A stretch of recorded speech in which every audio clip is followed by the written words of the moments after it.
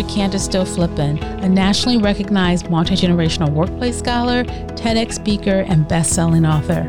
I created Beyond the Gap, a progressive podcast that features guests from different generations and backgrounds. During each segment, we engage in frank discussions and share perspectives on many unspoken workplace topics and offer helpful advice you can use right away. In this podcast, we go beyond the gap and help people build better workplaces and careers. I am so excited to be joined today by John Daniel, an organizational behavior expert. John's also a friend and an amazing TEDx speaker. Today, he's going to discuss a topic that many of you may have struggled with at some point in your career: office politics.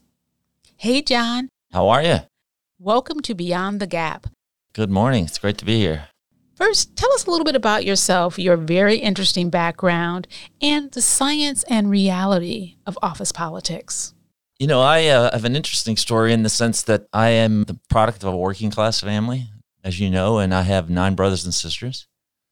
The defining moment of my life was that my father struggled with alcoholism. And so I talk about one of my primary strengths is resiliency. And I think it's a product of coming out of that life experience of having poverty, a very large family, struggled financially, my dad struggling with his alcoholism. But the other side of that, I had a very strong mother who was also very resilient. And so that has launched my life in terms of thinking about people and culture and organizational behavior. Because if you think about it, I grew up in a family, primarily of 11 people. And it got me thinking about people and why they do what they do and helping to understand them. And so how did you get into the field of organizational development?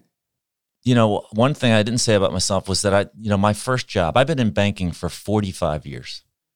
And my first job at a bank was working as a messenger on the evening shift at a bank in the loading dock because I needed a job to pay for school, given my poverty and background. And so I was majoring in political science because, my parents, my mom being, 17 when she got married, my dad being a high school dropout, I really didn't have any direction. But I did have a goal to go to college. And so what do I study? Well, I was interested in politics and interested in people. And so I studied that for no apparent reason other than that was what I was interested in. And then I got a job at a bank and I really loved working at the bank. I just saw a lot of possibility. And, I left that first bank after 25 years, starting as a messenger as senior vice president of human resources. And to make a long story short, somewhere along the way, I got drafted into human resources and I found out I loved it. And I loved thinking about and helping people, teaching people, leading people, teaching other people how to lead people. And I got really good at it. And what I realized is that my degree in political science, the science of understanding social science and research and so forth was really an asset to me. And so I was blessed that early in my life, I found my life's work, and it was kind of accidental, which I think in my research over the past years about how do people end up where they are is more common than this idea that people kind of wake up one day and decide what their dream is and pursue it and they're successful at it. Most of us kind of trip over it at some point. And the key is when you get into that space that you find out, oh my God, I'm good at this and I really love it. So when I was in graduate school, one of my professors said that he spent probably 40% of his time managing office politics. And I remember thinking to myself, oh my goodness, that seems like a big waste of time. Yeah. But it's actually more frequently a topic that a lot of my mentees talk about when I speak. People ask about it. I know it's something that you speak to a lot of people about. Maybe if you could just unpack office politics for us a little bit and tell us your point of view and offer any guidance. Yes.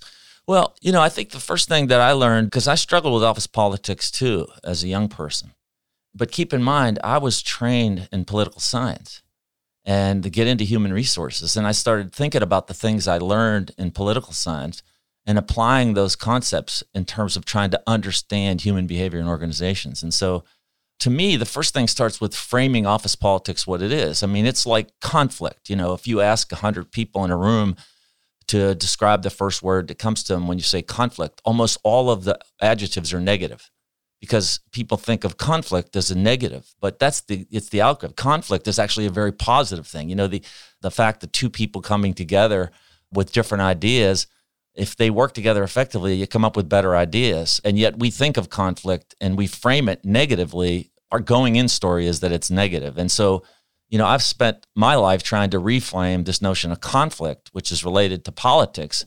Is the first thing is to start to get people to reframe it. I mean, if you say, boy, I would love work and work would be great if it wasn't for the office politics. Well, you'd be actually working for an organization where there are no people because politics is an outgrowth of human behavior and who we are, And as you know, I'm a great student of human behavior, particularly from a neuroscience perspective. And if we think about it, the brain, all human behavior is rooted in neural networks in our brain, right? And we know a couple things about our brain. One is that, first of all, it's only 2% of our body weight, but it takes 20% of our energy. And so in order to conserve energy, it takes a lot of shortcuts. So our brain doesn't like complexity, and it works in narratives. It lives and experiences life through narratives. And it also has a negative bias, which is very well documented. Said another way, that negative things tend to impact us more powerfully, and we tend to remember negative things longer. And that's a survival mechanism built into us evolutionarily. But you take all those things about the brain. The other thing about the brain is it's binary. Almost automatically, it frames things either good or bad. And if you think about that, that is the dynamics that are occurring in organizations. We have behavior happening from other people that impacts us. Because what office politics really is every individual working to serve their own interest. And if their interests are contrary to ours, that seems to be office politics. And so we frame it based on the way our brain works. We have this narrative we create, and it has a negative bias, and it has this binary bias. So that means somebody does something, it has a negative impact on us, it impacts us negatively, and so we frame it that way and react from that lens. And I think the first thing is this idea of self-awareness and reframing. It's what office politics is, and recognizing that it's not about you. Like, our egos are pretty big. We think when somebody does something, it's about us. Well, it usually isn't about us. It's more about what's going on in their life. And so going back to the big question, though, is the first thing about office politics is to reframe it from being something negative to actually being a natural outgrowth of human behavior and how our brains work. And just that reframing is a positive start. So walk me through that. What does that look like in terms of reframing? Well, I think early on in my career, not being reflective, not being self-aware, and not understanding what I do now about individuals and behavior in organizations. Somebody would engage in some behavior that was, a conflict or contradictory to my own interest. And I would automatically then focus on, good, bad. That's a bad person doing something negative that's going to hurt me. And then what human beings do is we think we're good mind readers. Malcolm Gladwell's last book, Talking to Strangers, is a good summary about this notion of transparency, that we think we can read other people well. In fact, human beings are pretty good at reading other people, but we make a lot more mistakes of it. So we create a narrative, right, about what's behind them. We figure out what we think their motives are, and that just leads to all kinds of misunderstandings and emotions. And so, to make it a long story short, over the years, when other people engage in behavior that's contradictory to my own interest, I'm very much aware of what my brain might naturally do, which is think binary, go negative, create a negative narrative, and assume some kind of motivation is not there. At our company, through the work that we've done with a company called Senn Delaney, we've adopted this principle of assume positive intent. That's my favorite motto, actually. Exactly. And I think it works because it offsets what comes naturally to people, is that we take shortcuts in our brain and we have this negative bias. And when he does something that's contradictory to our own interest, we assume negative intent. We assume motives, and they're usually not there. Now, I'm not naive. There actually are people in organizations that are unhealthy or are motivated by the wrong interest, their own self-interest. And so I caution younger people, that you have to be on the lookout for those. But that's not the majority of people. And so if we start trying to reflect on other people's behavior, and the other principle in addition to assume positive intent is acting from a notion of curiosity, which is if I see some behavior that appears to be contradictory to mine or the interests of the organization. I want to go explore, and I want to fight my brain's tendency to create a narrative and to try to assume motive when I don't know what's going on in that person's head. I mean, the only thing I know is how I'm reacting, but I really don't know what's going on in their head.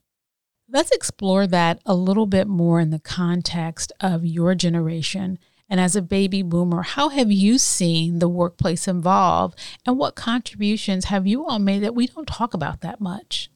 Yeah, well, it's fascinating because I have been in the workplace for 45 years. And, everyone that's been in a workplace that long has data points that they can refer to. That's their experience that they could share. I think the thing that's great about being the head of human resources for large corporations, I mean, I was the head of HR for a 30,000 person company and worked in large corporations my whole life. So I not only have my own experiences, but these millions of data points and just watching human behavior unfold across a sea of people. And so I entered the workforce, and the silent generation or the pre-baby boomers were still in the workforce. And if you think about their models for leadership came largely from the military and large organizations. I mean, very hierarchical, autocratic kinds of leadership where vulnerability was seen as a weakness. And, the early boomers, me among them, worked for leaders like that. And so it was only with the explosion of leadership research, starting with James McGregor Burns in the 70s and transformational leadership, that people started challenging these old notions of leadership. So what I reflect most on is that I've seen 5 generations in the workplace and seen the differences, with a historical context that sort of change.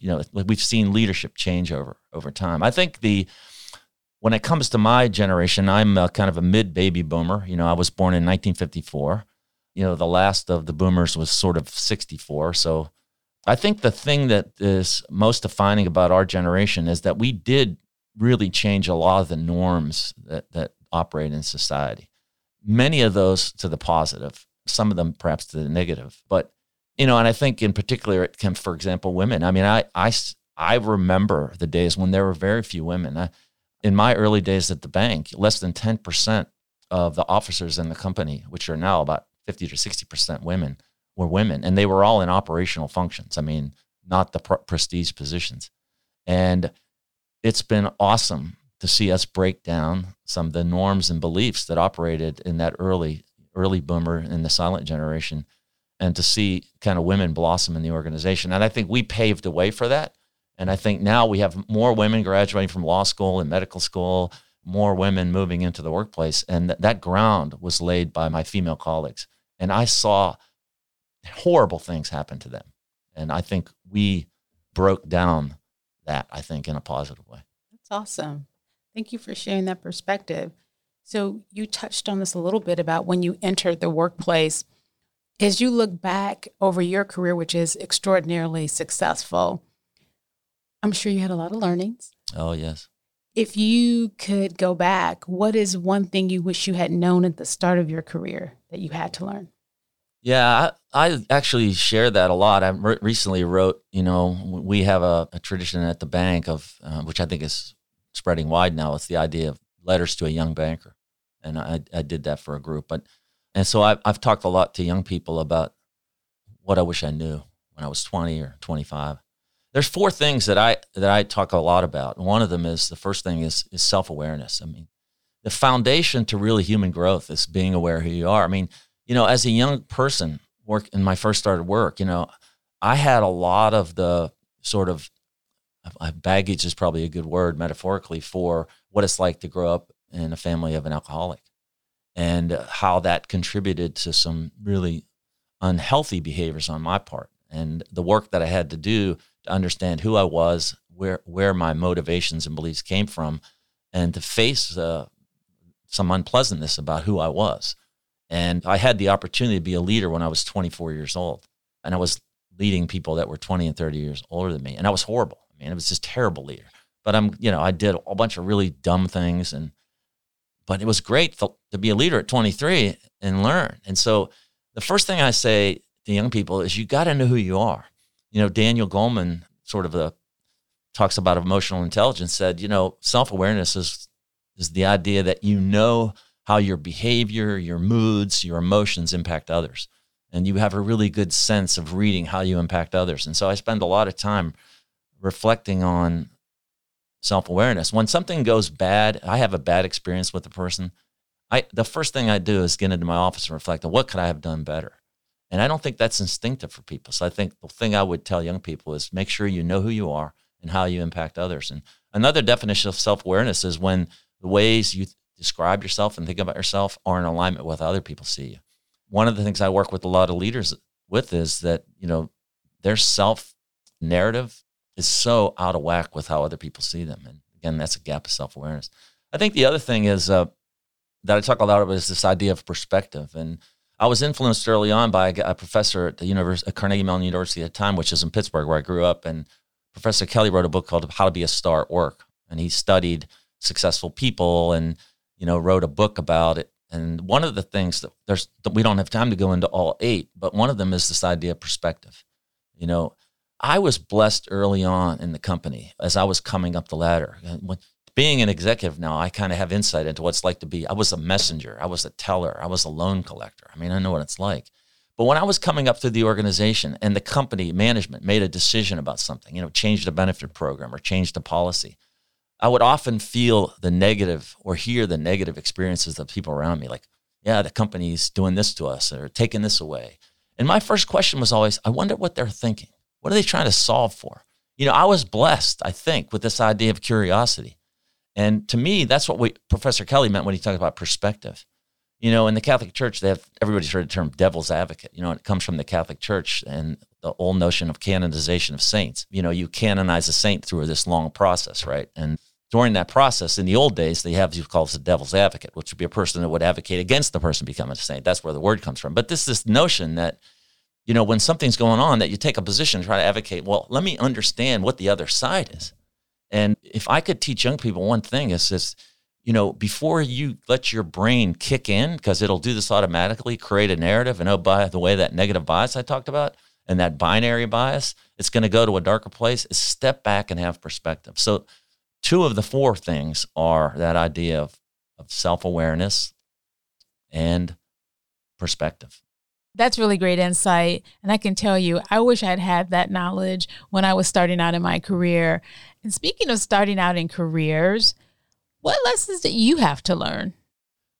As a boomer, growing up in that post-World War II era of mobility and achievement, as a young person, big family, poor, started a bank as a messenger, I believed in the American dream. One of the reasons I stayed at a bank was because I thought that I could keep moving up. And the good news for me, I had success. I got recognized. The harder I worked very hard. I invested in myself, and I had a lot of career success. And so I was a product of that kind of booming era in American history, which was unique, actually, in many ways. And in my early leadership, I projected my achievement and ambition motives on other people. In other words, I assumed they had similar motivations because we were caught up in a sea of growth in the country and in business, and it was boom times. And if you were a person with go up goals and worked for me, you loved me because, I was encouraging you and pushing and rewarding.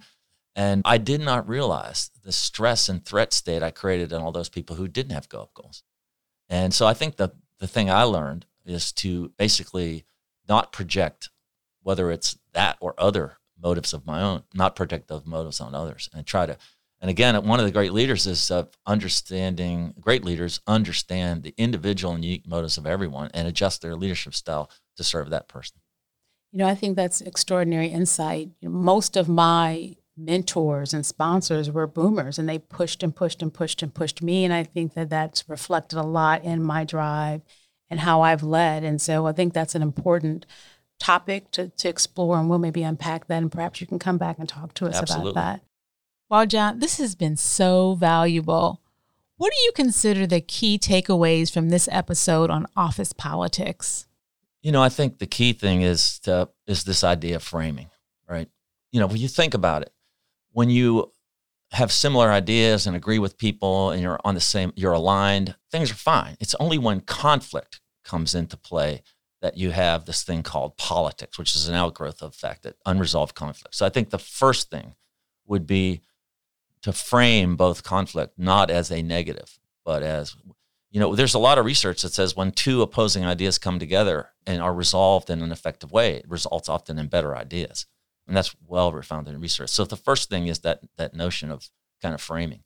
Or as I mentioned earlier, when I talked about advice I'd give to my earlier self, was this idea of perspective, right? I think the second thing, and it ties to the other part of advice I give my self-awareness, is this awareness of our own reaction, right, to politics. I mean, it's deeply rooted in our brain. It's behavior. It's rooted, and we have to just be aware of it.